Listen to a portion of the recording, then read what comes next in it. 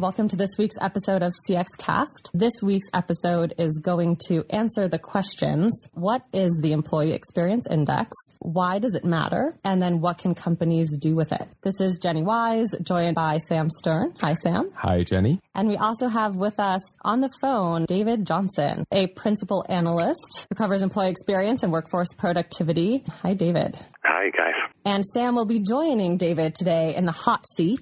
I'll be talking with them about some new research that they've done, which is actually a new data resource and benchmark, really. So with that, what is this index and why was it developed? It's the result of a survey that we fielded 2 years in a row before we've even published anything on it to about 16,000 people in the global workforce, mostly information workers. The result is an analysis tool that you can use, or a measurement tool, to better understand the factors that most strongly predict employee engagement. The idea was that as I was talking to clients responsible for employee-facing technology or workforce-facing technology, they all had really good questions about technology policy, which technologies to choose, and we'd get to the end of the call, and if there was a little time left over, I could say, well, so you've got the responsibility for the productivity of 100,000 people or 10,000 people, because it's almost always large companies, right? They'd say, yeah, I'd say that's accurate. I'd say, okay, tell me what you know about how your decisions are going to affect their engagement or motivation or performance, things like that. We'd say, I don't know. There was a gap, right? There's a gap of knowledge, and once we would explain some of the background on this, they'd say, okay, I get it, but I don't know what to do about it, right? I don't know how to change things here at my company. I hear you, I understand what you're saying, but I don't know how to change it. And that's when we realized that data was really needed to help people make the case for better employee experience, better technologies, and so on. And that's how this really began. That was when I started sort of collaborating with Dave. He had been working, sort of incubating this idea about a better way of measuring the employee experience. And from the customer experience side, we heard, I would say, a similar challenge expressed by a very different client in a different way, but the idea of we just don't have insight into what is happening at the individual employee level to know what it's like for them to try and deliver our customer experience. Now, of course, they were focused on just the customer experience side of this equation, as a CX team would be, but it was often that same sort of lack of knowledge of, as Dave was expressing, the people responsible for the workforce-facing technology didn't know how, the workforce felt about it, and the customer experience team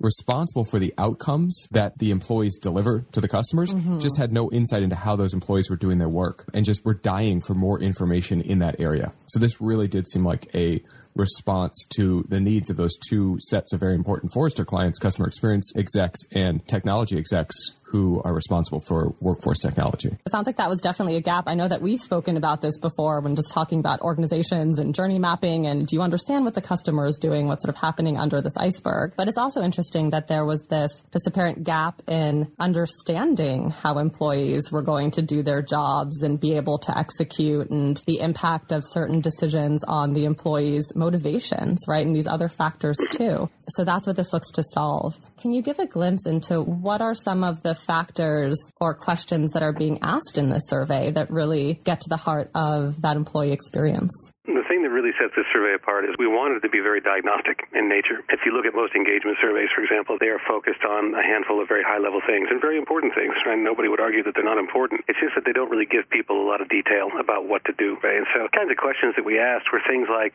asking them, first of all, it starts with what an engaged employee looks like, which is something that, people can describe for themselves pretty well, right? Asking questions about how satisfied are you with your job, things like that. Those are very easy for people to be able to describe for themselves. And then we also asked a whole bunch of questions about how strongly do you agree or disagree with the following, right? Like your manager lives your company's values, or that you feel like you have a lot of autonomy in the work that you do, that you've been recognized recently, or that you believe that your IT department does a good job of providing an environment where you can be productive. We asked a lot of those kinds of things for them to be able to estimate, and they're the kinds of questions that they can really estimate pretty directly themselves from their own experience. We're not asking them to speculate, and that allows us to start with what an engaged employee and then work backwards to see which factors most strongly predict engaged employees.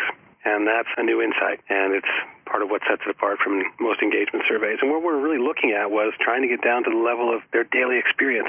Yeah, and I think that's a really important distinction that Dave draws there at the end in particular, which is this is not, in a general sense, okay, what was it like, when you got here on your first day, or, when you found out about your benefits, or when you went through that training, but every day when you come into work, what is it like? Do you have enough clarity around your job, enough autonomy to figure out how to do your job? People around you who model the right behaviors, a belief in and connection to the larger values and mission of the firm. All of that is informed by your daily work experience. Can I get work done? Am I supported in that by the people and the systems that I interact with? Yes or no? And summing that up day after day, week after week, determines how engaged employees are. If by and large they feel like they're making progress, they're productive, they're with a group of people who help them achieve both of those outcomes, then they're going to feel good about the company. They're going to want to stay. They're going to want to promote it. They're going to report that they can be productive. They're going to do all the things that you think of an engaged employee doing. And as Dave said, this is just much more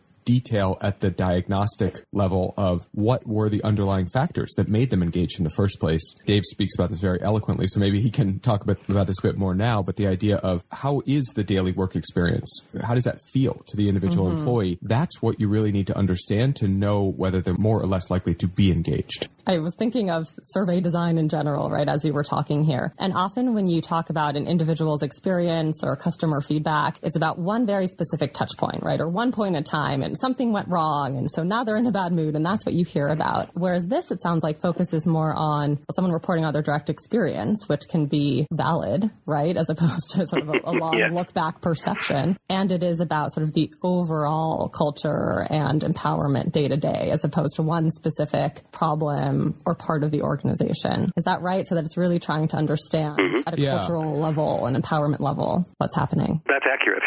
I think as humans, we have an exception bias, right? We're always looking for the exceptions for the things that are the problems. It's a little more powerful, I think, to look at the things that are going right. They're the strongest predictors of engagement. And then also look at the things that are maybe in the way, right? What are the things that are contributing to burnout? It's really both. And we also started with a perspective based in research that's been done in organizational behavior and psychology in just the last few years that's different than a lot of the basis for this type of stuff before. And one of my favorite analogies for this is it's like a drunkard looking for his keys under the street lamp because that's what the light is, right? But the keys are under the car.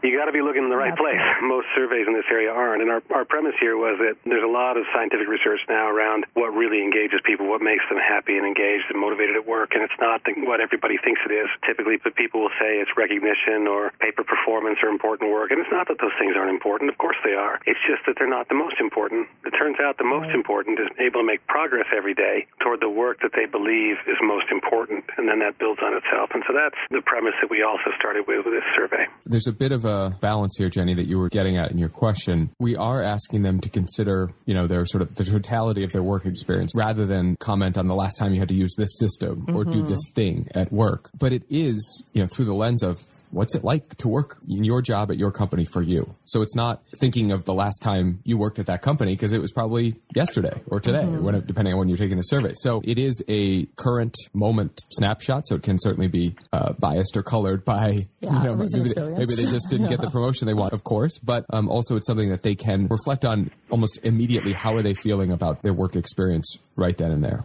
When I heard the Employee Experience Index, I, of course, thought about the Customer Experience Index.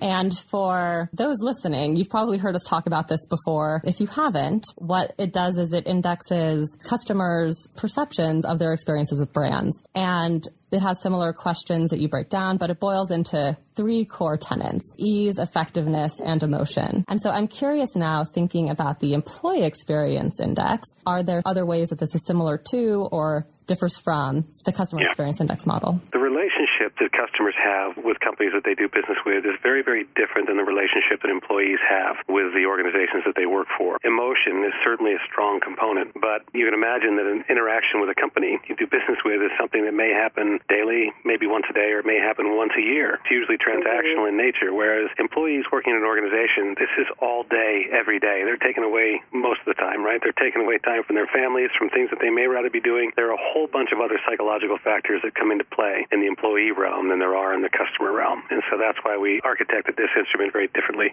It's still different in the mechanism because the nature of the relationship's different. It's similar in that it provides us 3 things, right, that we can derive from it, and that is enablement, empowerment, and inspiration. If I look at the things that fit in the empowerment bucket, things like a lot of autonomy, right? Their freedom to decide how best to do the work that they do every day, opportunities to advance, recognition, clarity as well, right? Understanding the clarity of what's expected of them, and also having an environment where they feel like they can be productive, believe that their contributions are important, they understand the importance of the work that they do. So those are the kinds of things that fit in empowerment. Under Inspire, there are things like a manager who lives the company's values and a belief in the core mission and values of the company, believe that their company is forward-looking and innovative, and that they operate ethically, for example. So those are just some things that kind of fit in the Inspire bucket. And by the way, we tested for about 100 factors, and we ended up with about 18 that we pulled out that really most strongly predicted. And that's kind of what I'm alluding to here. But the third bucket, enablement, was where the technology angle really came out. We didn't necessarily expect that. We thought that could happen, but it would surprise us even how strongly it came out. But the biggest factor in the enablement bucket was that they believe that their IT department does a good job of providing an environment where they can be productive, or that they can easily access the information that they need. This makes sense.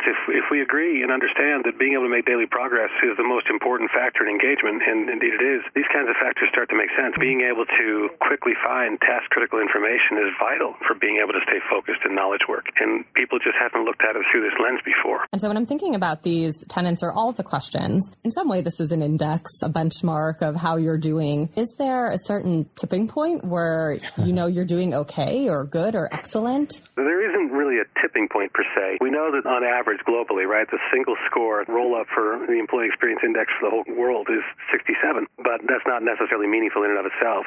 What matters is how an organization is doing against this as a benchmark. So, organizations can benchmark themselves in this way. We can help them do that. And then also, what are the factors that maybe are not as strong as they should be in their organizations that they could bring out more to enhance employee engagement more so? But there isn't really a tipping point exactly. Yeah, and I would add to what Dave said that the factors that we found in the empowered, inspired, and enabled buckets, some of them are more strongly predictive of different types of employee experience outcomes that you would want. So the data is there. You can sort of gauge what some problems are. Are there sort of a set of questions that you start to ask to understand what to do next? So in the report, we have a checklist for companies to use that, to your question, Jenny, once you understand your scores, and I would certainly want to administer the questions first of employees, but alongside of that, if you are responsible for your employee experience efforts, or if you're an interested party, one of our CX team listeners or a technology exec responsible for some parts of this, I would very much want to complete the checklist as well, give myself a sense for what are we doing in these different areas that might be contributing to better or worse scores on those different factors. And so there's questions around, have we provided the training for the technology that we expect employees to use or not? And they're very simple. By no means is that going to give you all the answers, but it does start to point to, okay, if we see a deficit in this area and we haven't communicated our values in a while, or we don't have a mechanism to get feedback from employees to senior management, we can't be surprised if we're scoring poorly on that factor, and that's an area where we can go target a specific program or initiative to. It really is a mosaic of things,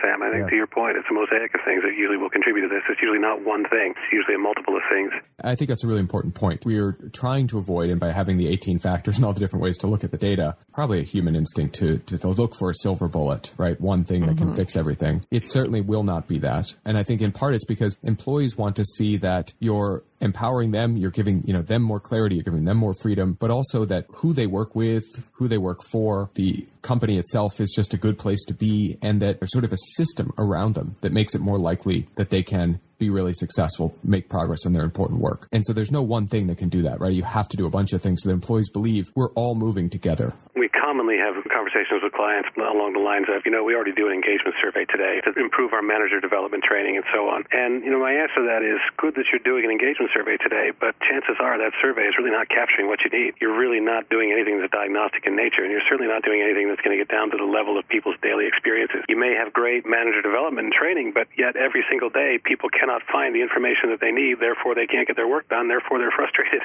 This is also the type of survey that you don't have to necessarily take it in whole. If you are doing an engagement survey already, we can coach you in which questions to add to your existing survey to get a better result. It is a really important value add for a company to add these questions into probably their existing engagement survey. The vast majority of companies have one. And that's where Dave and I have been having conversations with clients recently, is about which questions might they need to add, which ones in their existing survey are already covering some of the bases we want to cover with the index, because you will then be able to compare to that mythical overall number of 67 that Dave said, but you can also compare by industry. We have it at the industry level, by geography, by department or seniority within the organization. So we can cut the general data in a number of ways that I think would be helpful to individual companies once they have their own data back. So you just mentioned that you have some sort of cuts of this data looking at different populations. Are there any interesting findings that came out? Yes. One thing that was really clear to us was that the higher the seniority in the organization, the better the employee experience. Boy, the employee experience is great here. I don't know what everybody's complaining about. And it's a significant difference. Yeah. And Dave, you're raising such an important point, because I think it actually is strongly suggestive of, a really understandable blind spot for those executives where, they're given special devices that actually work. They're given all the support they need.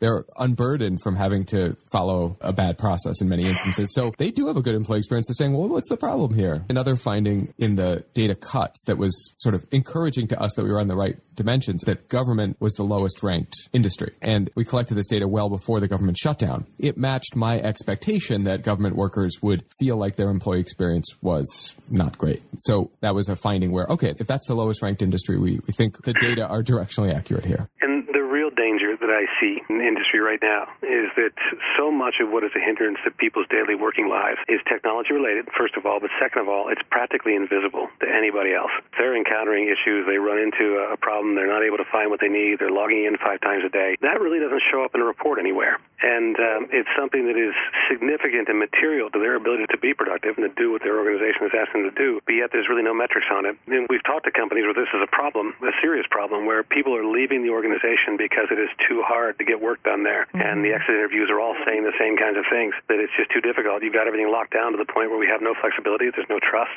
and it's frustrating. And so we're not going to work here anymore. And, you find smaller companies the employee experience tends to be higher, generally because there's a lot more autonomy. There's a lot more freedom granted to people than there is in larger companies where you have a lot of policy and a lot of bureaucracy and so on. It's too bad if there are people there who want to do well and want to be good employees and want to create good experiences, but aren't able to. So this data can help to shine a light on this. Well, David and Sam, thank you so much. This is really interesting. I'm glad that we have this. I look forward to looking through some of these differences that you mentioned here. And thanks, Sam and David. Bye for now.